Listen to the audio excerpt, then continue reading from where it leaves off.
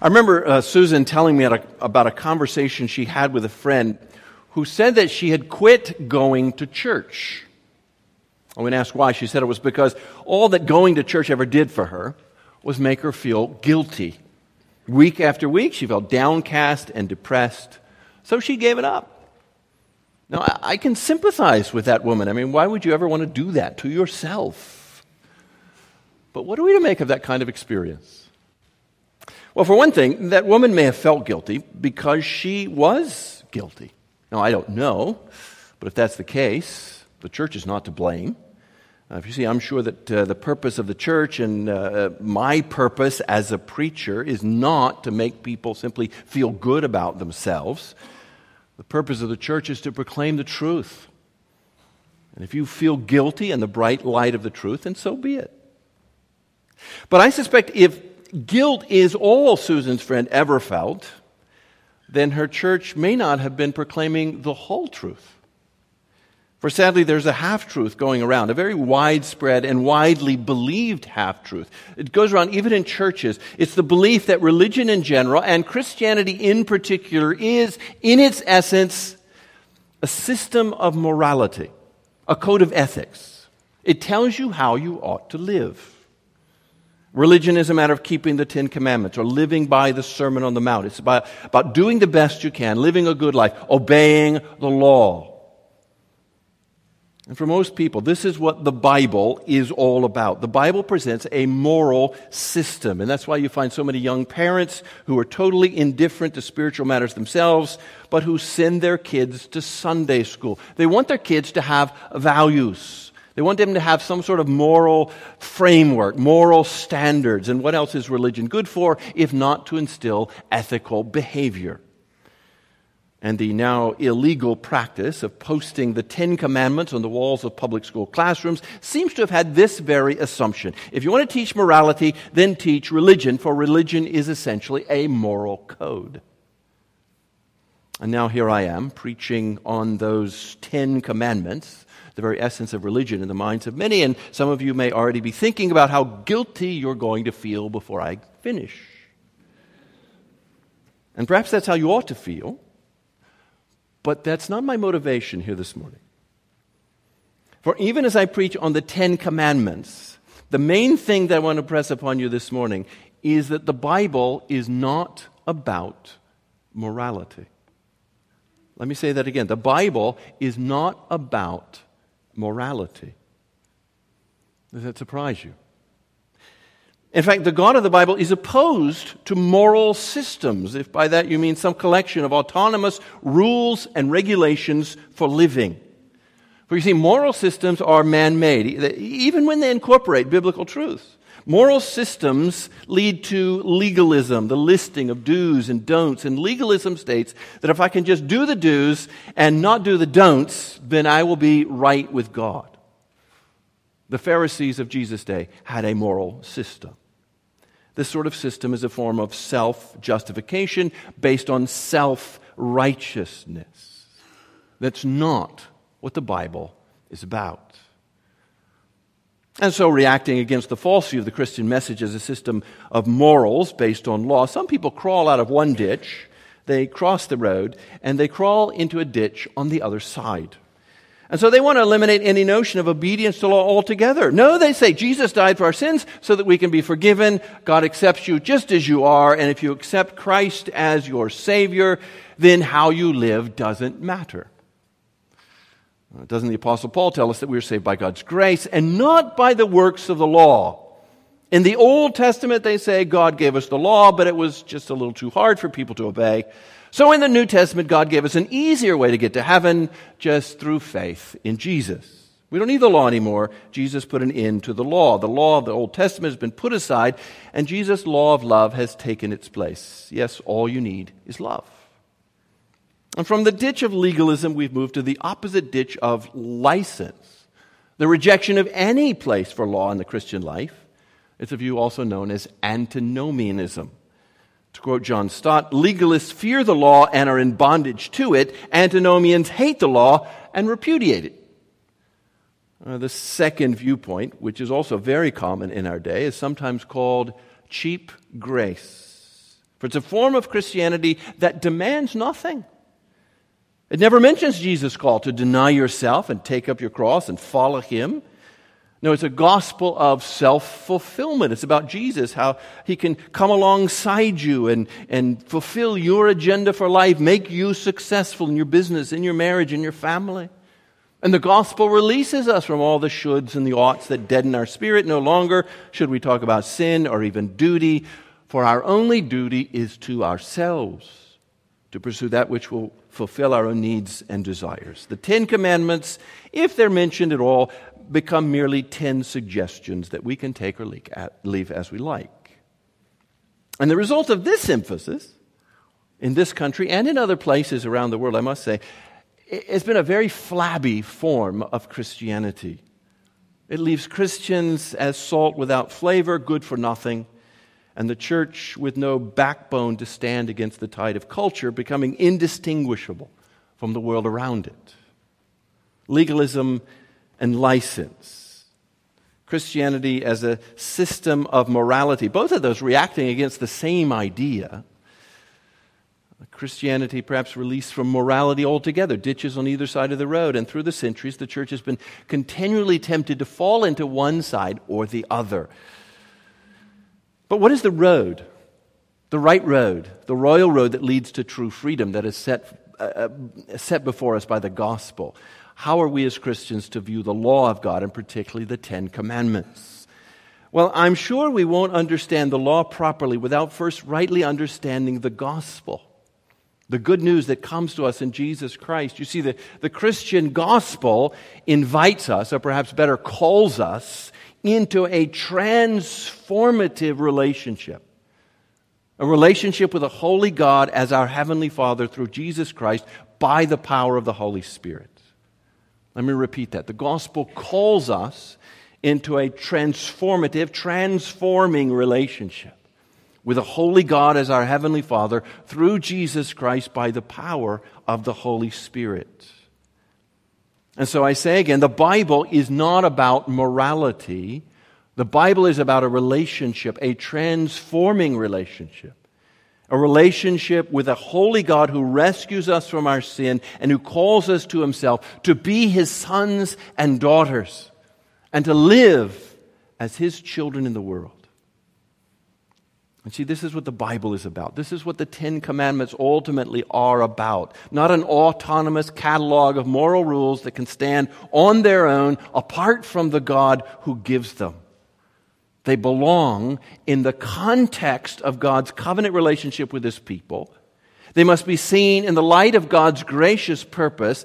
We must understand the effect that they ought to have, and we must appreciate the role of the mediator by which they come to us, the mediation both of Moses and of Jesus, the Messiah.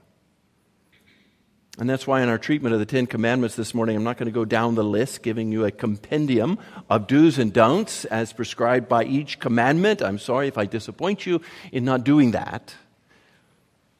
I'm afraid that to some extent that could simply encourage a legalistic mindset illustrated in the story about W.C. Fields. Perhaps you've heard of it.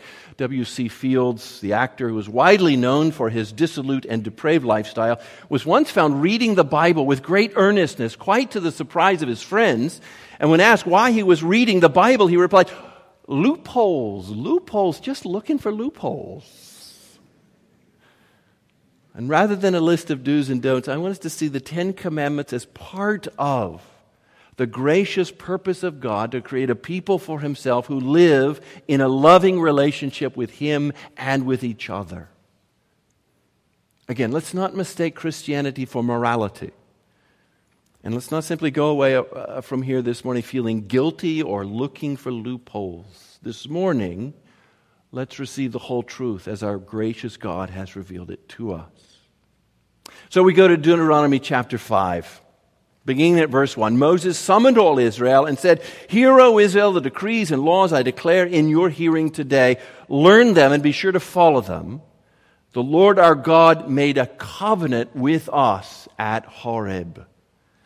So first of all, I want you to notice the context of the law. The law was given as a part of God's covenant with Israel. Now, as we said a couple of weeks ago, a covenant is an agreement between two parties establishing the terms of their relationship. And the covenant God made with Israel was one in which He, as the superior party, set forth the stipulations that Israel, the inferior party, must accept. Now, this was not unlike what rulers of vast empires in the ancient Near East would do with the small vassal kingdoms that came under their control. But this divine covenant was unlike those treaties in that this covenant was completely a consequence of God's grace. The Lord took the initiative in calling this nation to be His own people. He carried them on eagle's wings. He brought them to Himself to be His treasured possession. He gave them birth, and then He gave them His law. And you could say it was like the implicit covenant that parents have with their own children. You see, the parents bring the relationship into being by birth, and then they set forth the terms of their relationship, stated simply, we're in charge here. It's not a legal arrangement at all. No, it's a relationship of love. But it has a covenantal shape. It's a relationship based on grace, a relationship with the children, which the children can never earn, but they can only receive in loving response.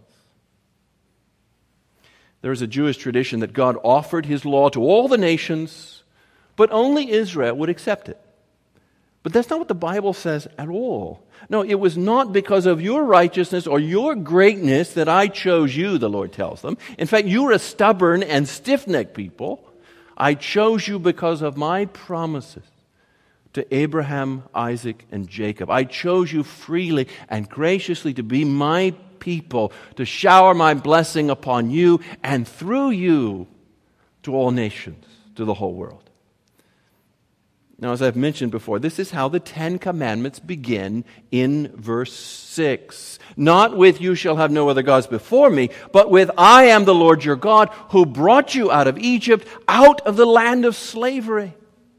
Notice the order here, the fact of God's gracious saving activity, His redeeming love, His rescue out of slavery. That takes precedence over the demand of God upon His people. The indicative precedes the imperative. I am your God, you are my people. Now live in a way appropriate to that relationship. This is the nature of the covenant that God made with His people. This is the context in which the law is given. And outside this context, the Ten Commandments lose their intended meaning. I have given you birth, the Lord says. You are my beloved children. Now this is how you're to live in faithful response to my love. This is how you are to reflect who I am in the world that I have made. And so the Ten Commandments are not a list of timeless ethical truths. They are a personal charge given to a particular people. Verse 4, the Lord spoke to you face to face out of the fire on the mountainside. This was a personal encounter. And 9 times in these 16 verses of the Ten Commandments, we see the words, the Lord your God. He wasn't addressing the Canaanites or the Amorites. These were God's words to His people. And notice that the 4th commandment is grounded in Israel's own experience of God's grace. Verse 15, remember that you were slaves in Egypt, and that the Lord your God brought you out of there with a mighty hand and an outstretched arm. Therefore, the Lord your God has commanded you to observe the Sabbath day. Or again in the 5th commandment, the reward is directly tied to God's particular gift to Israel. Verse 16, honor your father and mother as the Lord your God has commanded you, so that you may live long and that it may go well with you in the land the Lord your God is giving you. You see, this isn't an autonomous moral system. This is the appropriate response to a holy and gracious God who has acted to redeem His people in His love and to make this people His people. The Ten Commandments must be seen in the context of this covenant, in the context of a relationship between God and His beloved people. You see, these laws were given to a particular people, but our text makes it clear that those people weren't limited to those who heard the voice of God from the fire on Mount Horeb, which is, again, another term for Mount Sinai. Almost that entire generation had died by the time Moses spoke these words, and yet he can still say in verses 3 and 4, it was not with, and here we must understand an implied only, it was not only with our fathers that the Lord made this covenant, but with us, with all of us who are alive here today. He's saying this covenant relationship lives. It was made with the nation as a whole. Moses can rightly identify those whom he was addressing near the Jordan River with those who stood on the mountain 40 years before. The covenant belongs to them too. And as we'll see shortly in a new form, it belongs to us as well. So again, this is the context of the law, the covenant the Lord made with His people. That's the first thing, and perhaps the most important thing that we must understand about the law from our text this morning. But notice, secondly, the purpose of the law. This comes out in the final words of the chapter, and I think this is significant. Verse 32, so be careful to do what the Lord your God has commanded you. Do not turn aside to the right or to the left.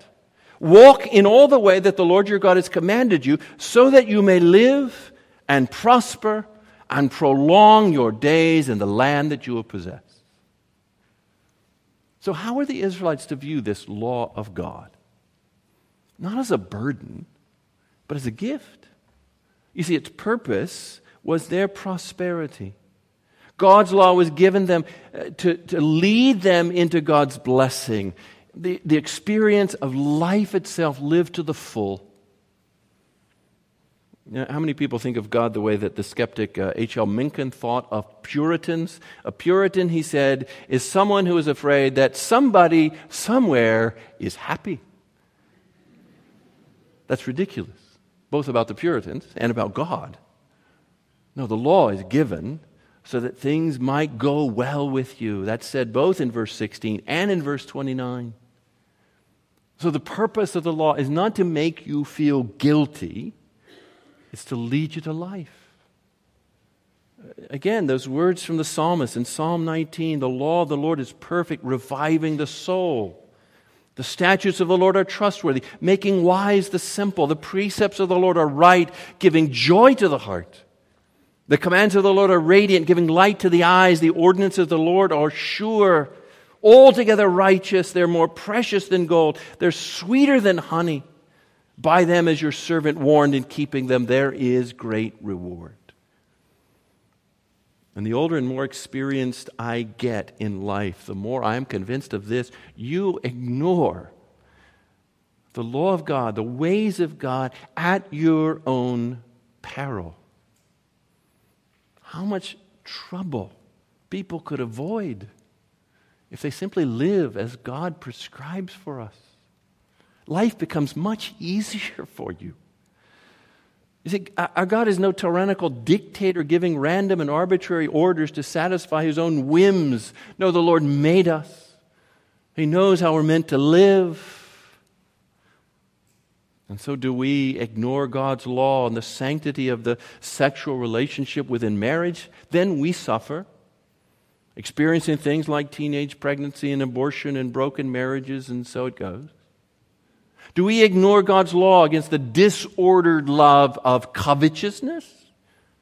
Then we suffer, becoming slaves of our passions, deceived into thinking that our happiness will come in the possession of more and more things. Do we ignore God's law on the necessity of honesty? Then we suffer, with lives filled with mistrust, hostility, hatred, broken relationship, instead of the intimacy of love for which we're created.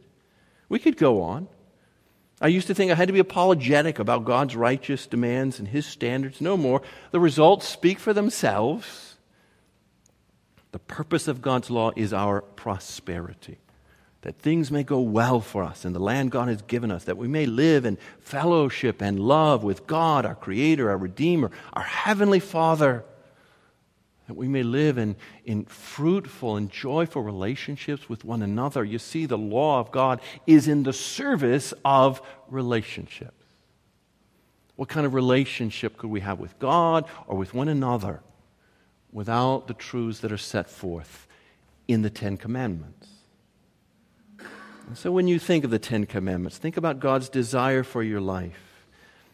Do you think that He's afraid that somewhere or sometime you might be happy? Is that why He puts these demands upon you? No. God's plans and purposes for you may not always be what you had in mind. They may not always be pleasant. But if you're His child, you can be sure that they're ultimately for your good. Obey God and live life to the full. You see, that's the message of this covenant. And isn't that what Jesus said? The thief comes only to steal and kill and destroy. I have come that they may have life and have it abundantly. But notice the effect that the giving of the law had on the people of Israel. Look at verse 23. Moses said to them, when you heard the voice out of the darkness while the mountain was ablaze with fire, all the leading men of your tribes and your elders came to me. And you said, the Lord our God has shown us His glory and His majesty. We've heard His voice from the fire. Today we've seen that a man can live even if God speaks to him. But now why should we die? This great fire will consume us, and we will die if we hear the voice of the Lord our God any longer. For what mortal man has ever heard the voice of the living God speaking out of fire as we have and survived? You see, when these people encountered the awesome majesty of God, they were afraid. And in a sense, this is a corrective to what I've just said. God's law is for our good, but the God who gives that law, He is not our servant. He's not to be trifled with. He's a great and awesome God. He is glorious, and He is majestic, and He is holy. And if He were to manifest Himself in His glory right here and now in this room, we would all fall down in dread. As we said last week, you can't separate the law from the lawgiver. These are not autonomous rules. They are commands of the living God who demands from us a response of awesome respect and reverence, which the Bible often calls fear. Now, the Lord takes note of the Israelites' reaction to Him. I have heard what this people said to you, the Lord said to Moses. Everything they said was good. Oh, that their hearts would be inclined to fear me and keep all my commands always. Oh, that their hearts would be inclined to fear me and keep all my commands always. The fear of the Lord is the beginning of wisdom. Or as one writer put it, the fear of God is the soul of godliness. See, true religion is not simply a matter of keeping the Ten Commandments or the Sermon on the Mount, as so many believe. It's coming to know the God who speaks to us in this way, the God who has the power and the authority to command us in this way, the God whose holiness and majesty ought to cause us to bow in reverent fear. Do not fear those who can kill the body but cannot kill the soul, Jesus said. I will tell you who to fear. Fear Him who can destroy both soul and body in hell. As we said last week, we ought to have a healthy fear, a reverence for our God.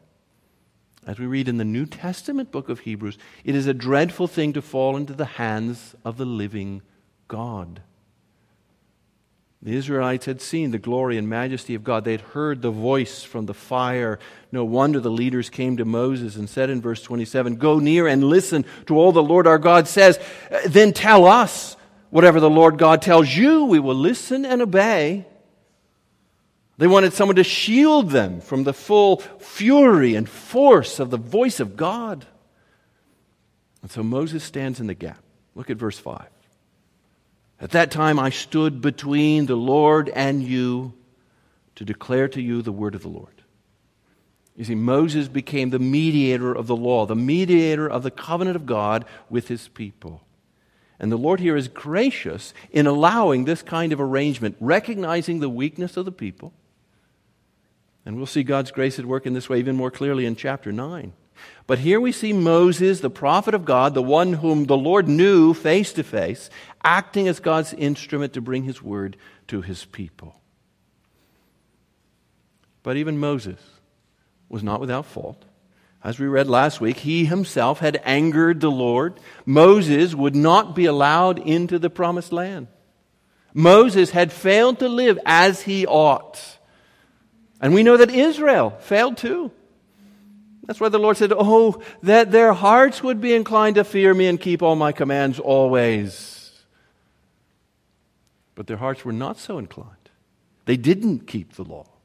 And the law was broken by all God's people in every generation. That's the story of the whole Old Testament, isn't it? A story of the failure of Israel to live in faithfulness to their God.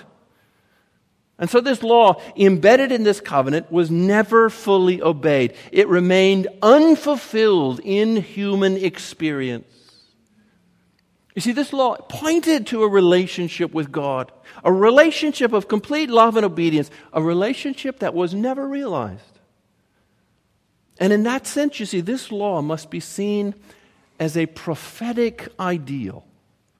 And this prophetic nature of the law, pointing forward, was declared by Jesus himself. Jesus said that the law and the prophets prophesied until John the Baptist. The law looked forward to something that was still to come. And what the law pointed to remained unfulfilled until one who is greater than Moses appeared on the scene.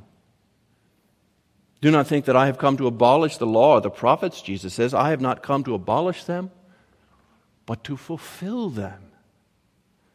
You see, the Lord made a covenant with Israel, but the Lord himself had to fulfill Israel's side of the agreement, so he sent his Son to be the very embodiment of Israel. Jesus' life and ministry was a fulfillment of all that the law spoke about, all that the law required of God's people. Jesus lived out the relationship of love that the law pointed to, living in full faith and obedience to God his Father.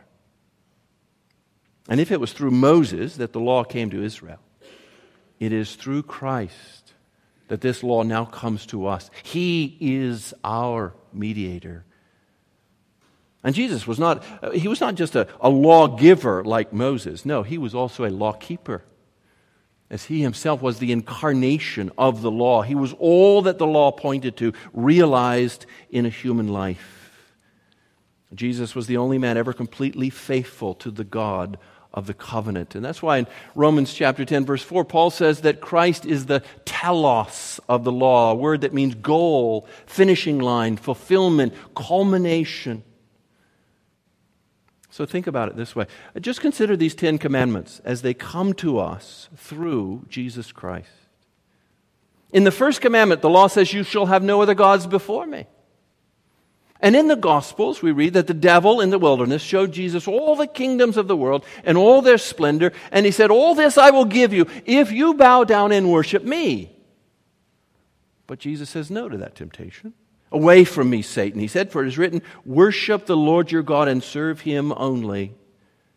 And Jesus did just that, being obedient, even to death on a cross.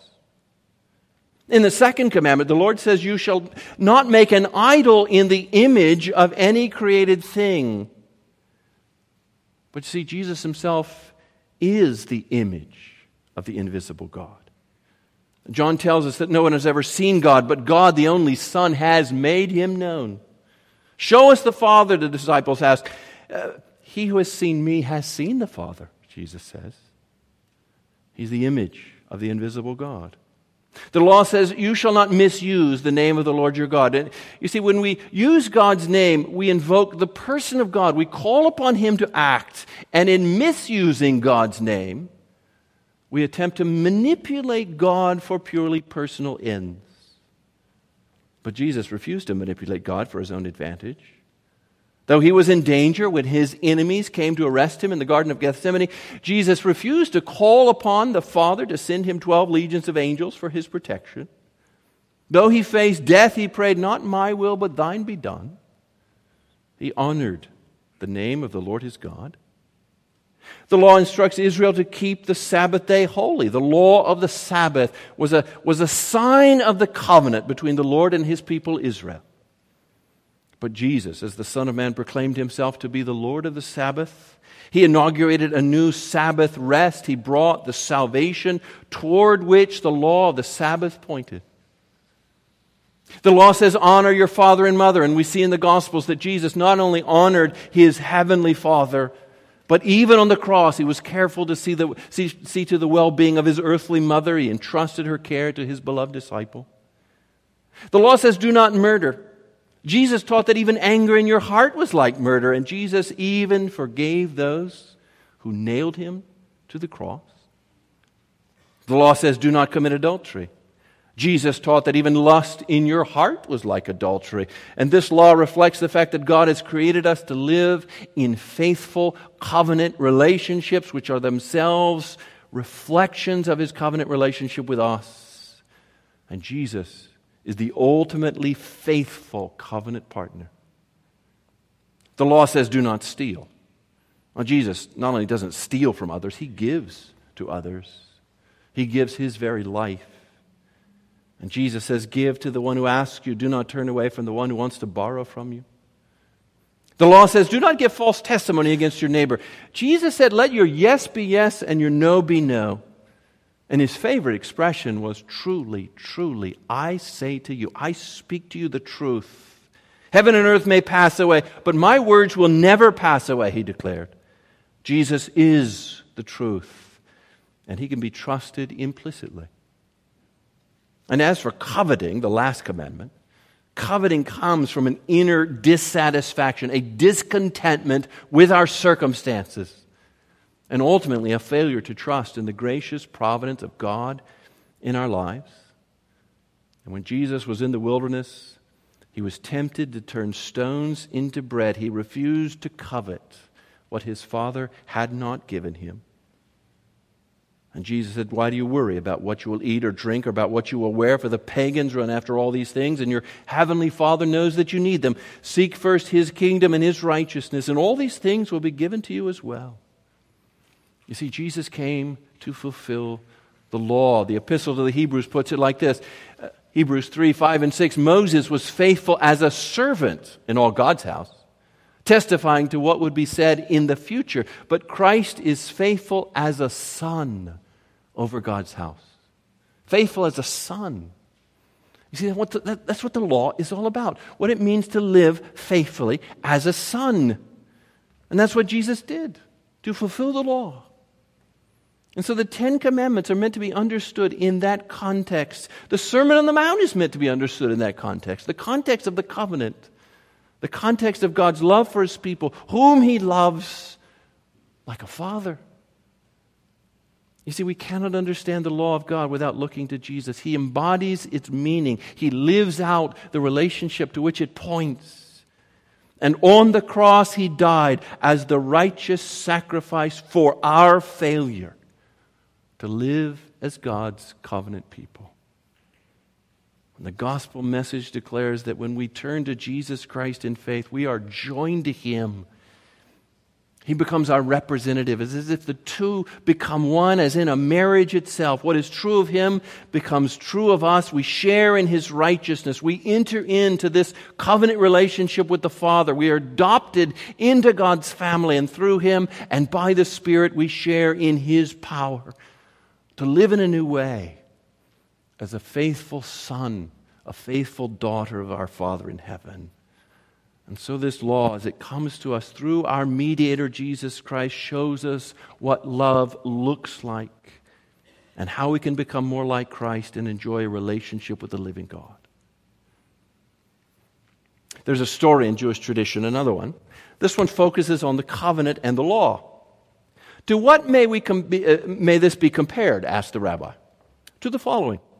A king who entered a province said to the people, "May I be your king?" But the people said to him, "Have you done anything good for us that you should rule over us?" What did he do then? He built a city wall for them. He brought in a water supply for them. He fought their battles. And when he said to them, "May I be your king?" they said to him, "Yes, yes." Likewise God. He brought the Israelites out of Egypt, divided the sea for them, sent down the manna for him, brought the quails for them. He fought for them the battle with Amalek. Then he said to them, I am to be your king. And they said to him, yes, yes. You see, the Lord made his covenant with Israel on Mount Horeb, and he has now made his covenant with us on Mount Calvary. And instead of a rescue from the slavery of Egypt, he's rescued us from the slavery of sin and death. Instead of an earthly land, he has promised us an eternal kingdom. He's given us all the spiritual riches in Christ. He's fought our battles, and now he says, I am to be your king. And your response? Is it yes? Yes.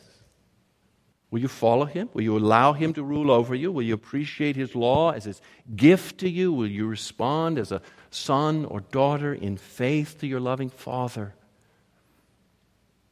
Don't reduce your religion to a moral system.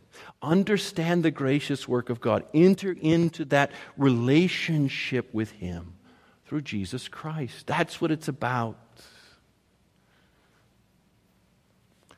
Well, are you feeling burdened by guilt this morning? Has the reading of the Ten Commandments exposed the shallowness of your morality? I urge you, don't leave here feeling guilty. We worship a God waiting to take that burden, eager to give you freedom, forgiveness, and bring you into a living relationship with himself. For the law was given through Moses. Grace and truth came through Jesus Christ. The truth that convicts us of our moral failure is also a truth that declares a divine grace, God's redeeming grace in Jesus Christ. Let's pray together.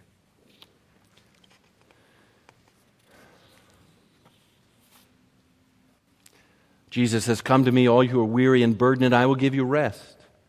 Take my yoke upon you and learn from me, for I am gentle and humble in heart, and you will find rest for your souls. For my yoke is easy, and my burden is light. Oh Lord, we thank you for your revelation to us, your redeeming grace that comes to us in Christ. And we thank you for the way you have revealed yourself through history as we read about it in the Old Testament, and we see the giving of the law, which was essential to reveal who you are and the nature of the relationship that you desire to have for us, a relationship that necessarily includes righteousness. Without this kind of righteousness, there can be no relationship.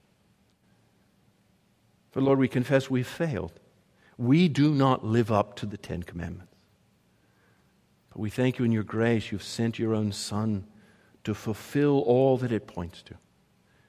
And now it is in him that we can have forgiveness, that we can enter into this covenant. And by his work we are redeemed, we're given forgiveness and mercy. And then by the Spirit you empower us to live in a new way so that our lives may be transformed through this relationship. May it be so, Lord. May we grow in our knowledge of you as we grow in your holiness through Christ our Lord. In his name we pray. Amen. Amen.